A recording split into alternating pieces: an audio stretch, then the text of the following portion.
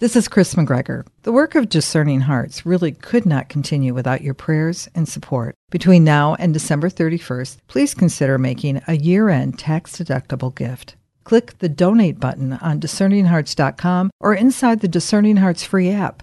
Your generous support will allow us to continue the programming you have come to expect from us, like those from Father Timothy Gallagher, Dr. Anthony Lillis, Monsignor John Esseff, Archbishop George Lucas, and so many more. Please prayerfully consider supporting our mission, which is dedicated to those on the spiritual journey. Thank you, and God bless from all of us at Discerning Hearts. DiscerningHearts.com, in cooperation with the Archdiocese of Omaha, presents Why It Matters, an exploration of faith with Archbishop George Lucas. Pope Francis, in his encyclical letter, Lumen Fidei, the Light of Faith, said that faith's past, the act of Jesus' love which brought new life to the world, comes down to us through the memory of others, witnesses, and is kept alive in that one remembering subject, which is the Church. The Church is a mother who teaches us to speak the language of faith. In that spirit, this series of conversations with Archbishop Lucas brings the many aspects of the Catholic faith and why it matters, not only to the individual, but also to families, communities, and the world at large. Why It Matters, an exploration of faith with Archbishop George Lucas. I'm your host, Chris McGregor.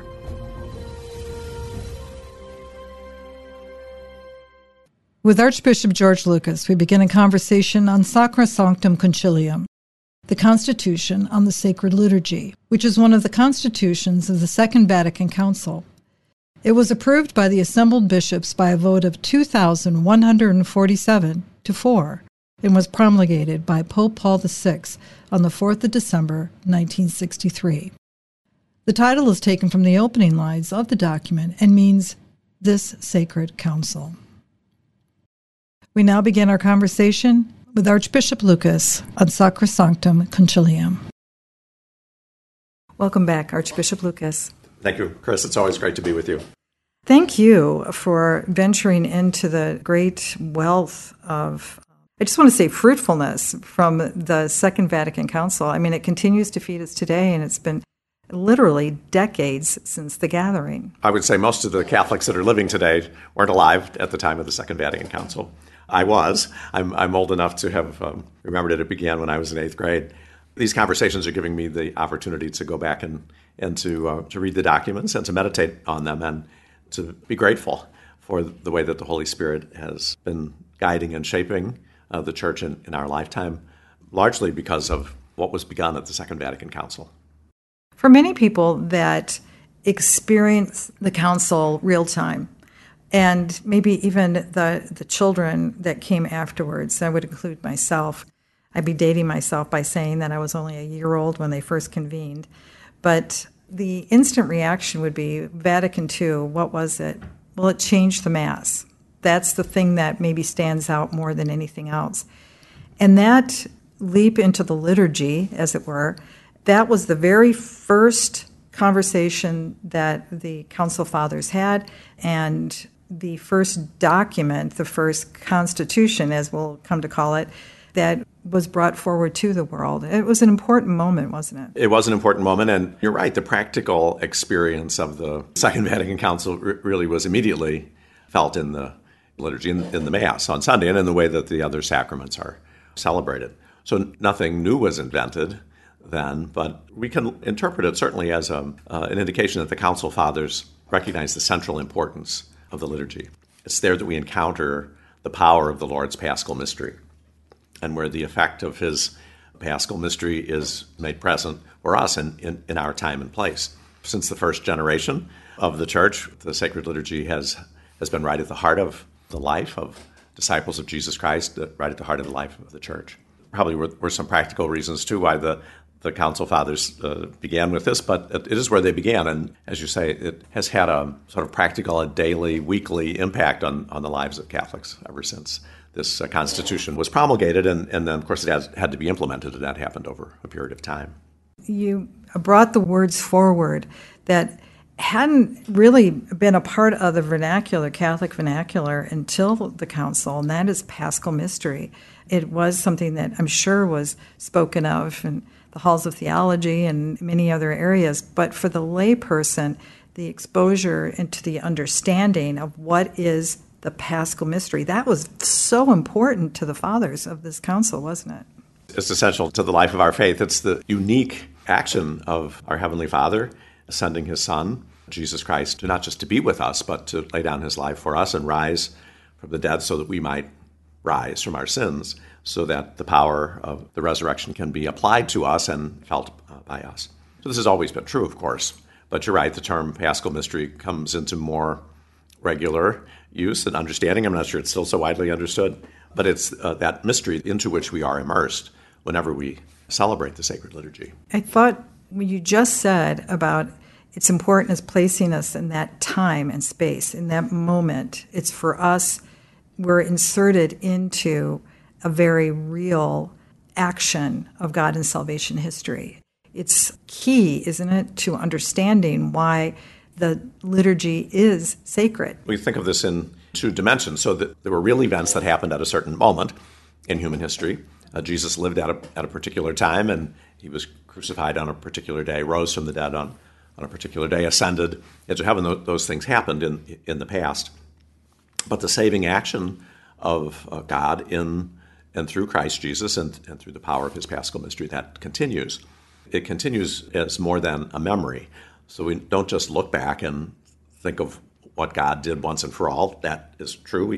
We do that, and the saving actions of Jesus don't need to be repeated. Jesus is alive, and through the power of the Holy Spirit, we encounter Him in the church, and we encounter Him for our salvation, and it is the power of His life, death, and resurrection encountered in the liturgy and in the sacraments that saves us now. An excerpt from Constitution on the Sacred Liturgy, Sacrosanctum Concilium. 2. For the liturgy through which the work of our redemption is accomplished, most of all in the divine sacrifice of the Eucharist, is the outstanding means whereby the faithful may express in their lives and manifest to others the mystery of Christ and the real nature of the true Church. It is of the essence of the Church that she be both human and divine, visible, yet invisibly equipped, eager to act and yet intent on contemplation, present in this world and yet not at home in it.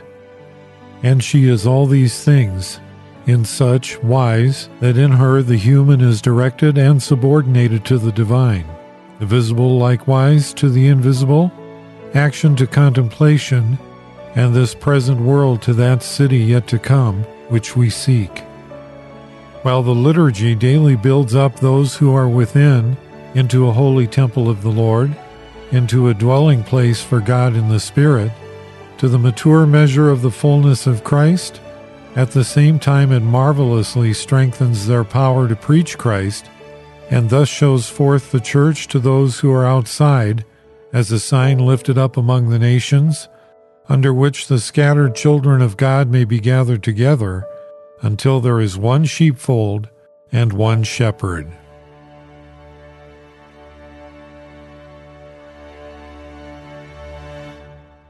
I think that's really, you can correct me if I'm wrong, Archbishop, but it seems to be that encounter was something that they really wanted the Church to renew in, to really have an awareness of. Because maybe they felt that, if not all the lay faithful, but many of the lay faithful became disconnected from that saving action in the Church's public liturgy and maybe found it more in beautiful, lovely private devotionals and things like that. Not that those are wrong, those are lovely things, but maybe that the emphasis was maybe a little out of balance, maybe? I mean, certainly we can take from this Constitution on the Sacred Liturgy the desire of the Council Fathers to draw the lay faithful particularly, but all of us, into a deeper level of experience of what's being celebrated at the liturgy. Its effectiveness doesn't depend on our experience, we know, and yet we're really missing something if we aren't drawn to participate. It's dangerous to make generalizations, and I don't want any of it to sound critical. I was a kid in the years before the council, and I'm sure the experience of the of the Mass, of the sacraments, then had a great deal to do with my vocation and where I encountered the Lord at the beginning. So I don't in any way want to make it sound like there was something wrong with it. But I think the desire of the Council Fathers was for us to experience more than had been experiencing. I have to say that it would have been the experience of Catholics on many Sundays, for example, that they would attend Mass, they would be there, and thank God they were. Good for them, good for the Church. And with hearts open, I think, to praise God, but not really often either understanding or being able to participate in the actions that are led rightly by the priest, but really involve the whole body of Christ. So in this Sacred Constitution on the Liturgy, the Second Vatican Council issues sort of a challenge and an invitation for liturgical rites to be renewed in a way that will invite more active and conscious participation on the part of all of us, each of us in our roles. Not to jump ahead in the document, but that is an important goal of the Constitution on the Sacred Liturgy, if I can say it that way, is to foster the full and active participation of the laity. And it's not necessarily about lay people lecturing or being greeters, and which are all very important, are lovely ministries, and do contribute to the celebration in many wonderful ways.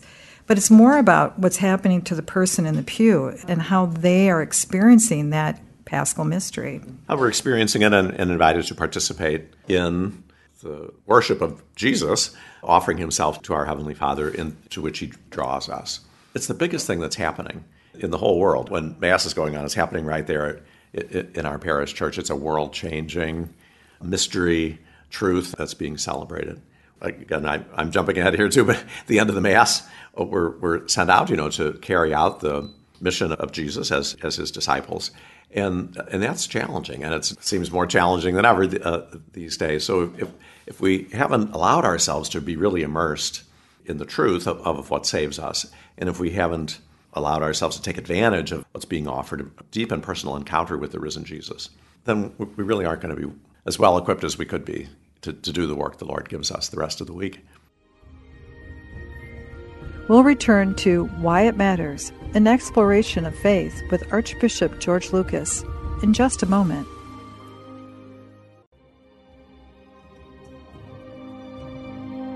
Did you know that Discerning Hearts has a free app in which you can find all your favorite Discerning Hearts programming? Father Timothy Gallagher, Dr. Anthony Lillis, Deacon James Keating, Mike Aquilina, Dr. Matthew Bunson, and so many more are found on the Discerning Hearts free app. Did you also know that you can stream Discerning Hearts programming on numerous streaming platforms such as Apple Podcasts, Google Play, iHeartRadio, Pandora, Spotify, Stitcher, TuneIn, and so many more? And did you know that Discerning Hearts also has the YouTube page? Be sure to check out all these different places where you can find Discerning Hearts.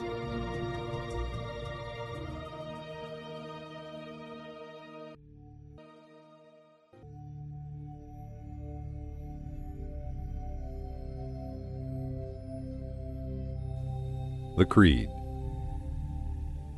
I believe in one God, the Father Almighty, maker of heaven and earth, of all things visible and invisible.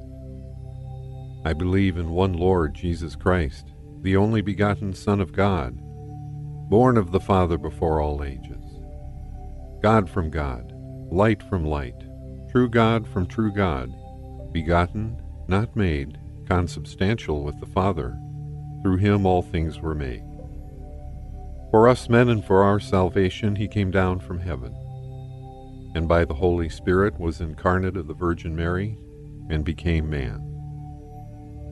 For our sake he was crucified under Pontius Pilate. He suffered death and was buried, and rose again on the third day in accordance with the Scriptures. He ascended into heaven and is seated at the right hand of the Father. He will come again in glory to judge the living and the dead, and his kingdom will have no end. I believe in the Holy Spirit, the Lord, the giver of life, who proceeds from the Father and the Son, who with the Father and the Son is adored and glorified, who has spoken through the prophets. I believe in one holy, Catholic, and Apostolic Church. I confess one baptism for the forgiveness of sins, and I look forward to the resurrection of the dead and the life of the world to come. Amen.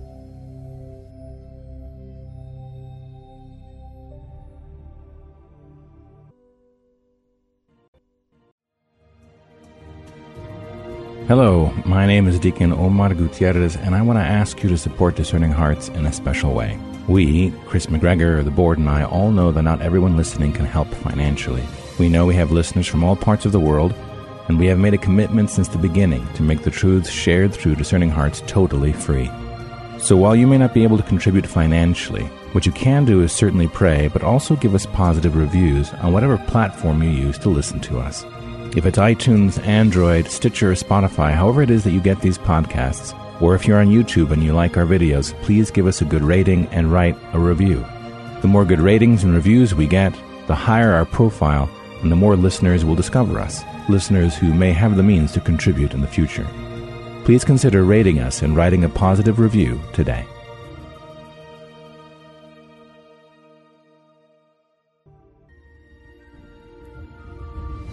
We now return to Why It Matters, an exploration of faith with Archbishop George Lucas. Not some graces, not partial, but all graces flow from this action, this liturgical action. I wonder if we have a full realization of that. Yeah, on some days we don't, I'm sure. The action, of course, is the action of Jesus, and he's inviting us to participate as fully as we can. Why wouldn't we? Why would we hold back? Again, without condemning what happened before, the council was a pivotal moment, certainly in the 20th century, but it continues to shape our experience of our Catholic worship. That was designed to really open up this mystery to our understanding and then invite our fuller participation in the Mass, in the other sacraments, the Liturgy of the Hours, all of the things that constitute what we might say is the official worship of the Church.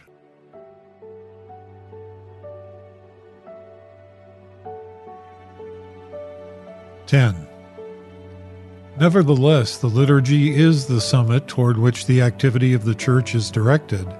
At the same time, it is the font from which all her power flows. For the aim and object of the apostolic works is that all who are made sons of God by faith in baptism should come together to praise God in the midst of His Church, to take part in the sacrifice, and to eat the Lord's Supper. The liturgy in its turn moves the faithful filled with the Paschal sacraments to be one in holiness. It prays that they may hold fast in their lives to what they have grasped for by their faith. The renewal in the Eucharist of the covenant between the Lord and man draws the faithful into the compelling love of Christ and sets them on fire. From the liturgy, therefore, and especially from the Eucharist as from a font, grace is poured upon us, and the sanctification of men in Christ and the glorification of God, to which all other activities of the Church are directed as toward their end, is achieved in the most efficacious possible way.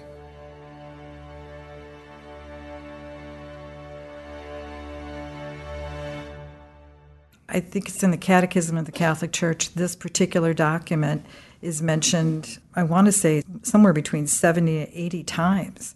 The centrality and the importance of what we do in the liturgy. And as you noted, this Constitution not only touches on the Mass, but it touches on every sacrament and even sacramentals and everything that is supposed to awaken our sense of the transcendent nature of the sacred. Right, so our hearts and minds should be set on the world to come, even while we're immersed in this world. This is right where God wants us, but He doesn't want us to be wandering here aimlessly, and He doesn't want us to dwell in darkness or to fall into the snares of the devil. And so we have a very personal and immediate experience of the risen Jesus and of the power of His Paschal mystery that is not only available to us, but it really is required of us, we might say, if we're going to consider ourselves full members of the body of Christ, and if we take seriously the vocation to bring the light of the gospel into the world. Again, this particular Constitution on the Sacred Liturgy doesn't necessarily give rules, but more principles or pastoral considerations. That in itself is remarkable, but also it trusts that the faithful will take time and ponder those considerations, those important elements. It's the heart of what true catechesis is. Right, so it's good for anyone to read this Constitution on the Liturgy, since we're all involved in the liturgy regularly as part of our Catholic life, to really be inspired by the principles that are laid out here. What was required next, of course, was that all this had to be implemented in practical ways. So there are many, many more documents, many more meetings, publications of liturgical books, and so forth that flowed from this. This set the ball rolling. But it's not the same thing as a constitution of our country. But this constitution on the sacred liturgy lays a foundation, sets parameters, states principles that then have to be fleshed out. And as the church experiences, what was really, as we said earlier, what was really a new direction for the way the liturgy was celebrated as people experienced it practically. We learned from that and then make some adjustments along the way. And the recent Holy Fathers, since the time of the Second Vatican Council, have been very attentive to doing that, watching, listening to the experience of the church, and then helping us make the changes that will be good, and then being steadfast in the things that we need to. It was interesting, and I remember from the time of the council, people talk about the new Mass, and even now you hear words like the Novus Ordo, the new order of things. So it wasn't a new Mass. It was a reforming of the liturgy, a renewal of the liturgy, but very much rooted in our sacred tradition. And like so many things in our life of faith, we experience it as both ancient and new at the same time. I think what we have to bear in mind always as the faithful is what the Father's goal in bringing this forward was the full and active participation of the faithful, the whole communion of people, but also the individual experience in the pew, so that what helps foster that, and taking a look at the different actions in the rituals. For example, it eliminated redundancy. I mean, there was a time when the choir would sing the Gloria, and then the priest would recite the Gloria again. And so they looked at that and said, okay, why are we doing that? Let's try to keep it simple as more sometimes, go back to the original. So those are some of the aims in what they did when they took a look at the actual action in the ritual in the liturgy. Yeah, I would say in the late 1950s, the Mass wasn't celebrated in the same way that it was at the Last Supper or in the first centuries of the Church. So things develop over time with the guidance of the Holy Spirit, but also pious practices or things that might have been seen as beneficial in religious congregations, began to be attached to the liturgy, not affecting the essential nature of it. But they did, affect the experience, how the Mass was celebrated and perceived. And so certainly there were, a number of actions or words that were repetitious. This Constitution says that the liturgy of the Roman Catholic Church should be characterized by a noble simplicity. So what does that mean? It doesn't mean the same thing to everybody, but it's a good thing that's being asked of us. And how to do that in practice was the challenge in the years following the council, and in some ways remains. Yeah, noble simplicity. I can't help to think a noble simplicity in action of sitting at a table with our Lord at the very first supper, of just sharing the meal and breaking the bread and distributing. And the heartbeat is to try to connect to that action, so the experience of everyone gathered around the altar, the table, for whatever God has for them in that moment, a receptivity and something that makes it available to them. Mm-hmm. Well, Jesus was clearly at the center, leading the action, the effective one, the agent, you might say, God's gift to us. And so, we can't recreate the Last Supper, and we don't need to. And if we have a parish community that has thousands of people, and we have 1,000 people coming together for the celebration of the Mass, it's not going to look or feel like the Last Supper. It doesn't have to. That's not the point. But there is a real connection to the Last Supper, to Calvary, to Easter Sunday, that the Church means for us to be able to see that and experience it, even if we don't name it in that way exactly every time that we come to Mass.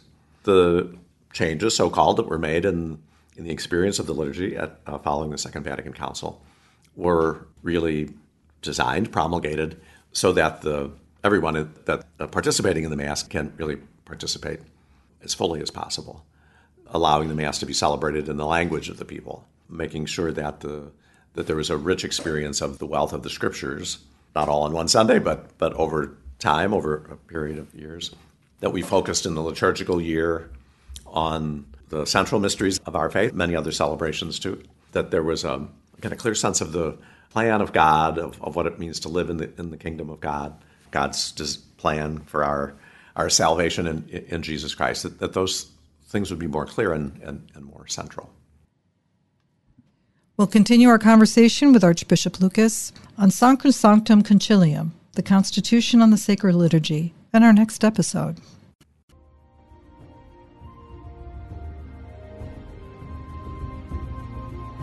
You've been listening to Why It Matters, an exploration of faith with Archbishop George Lucas. To hear and or to download this episode, along with hundreds of other spiritual formation programs, visit discerninghearts.com. This has been a production of Discerning Hearts in cooperation with the Archdiocese of Omaha. I'm your host, Chris McGregor.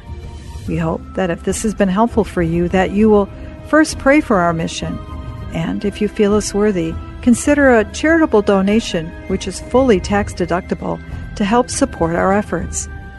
But most of all, we hope that you will tell a friend about discerninghearts.com and join us next time for Why It Matters, an exploration of faith with Archbishop George Lucas.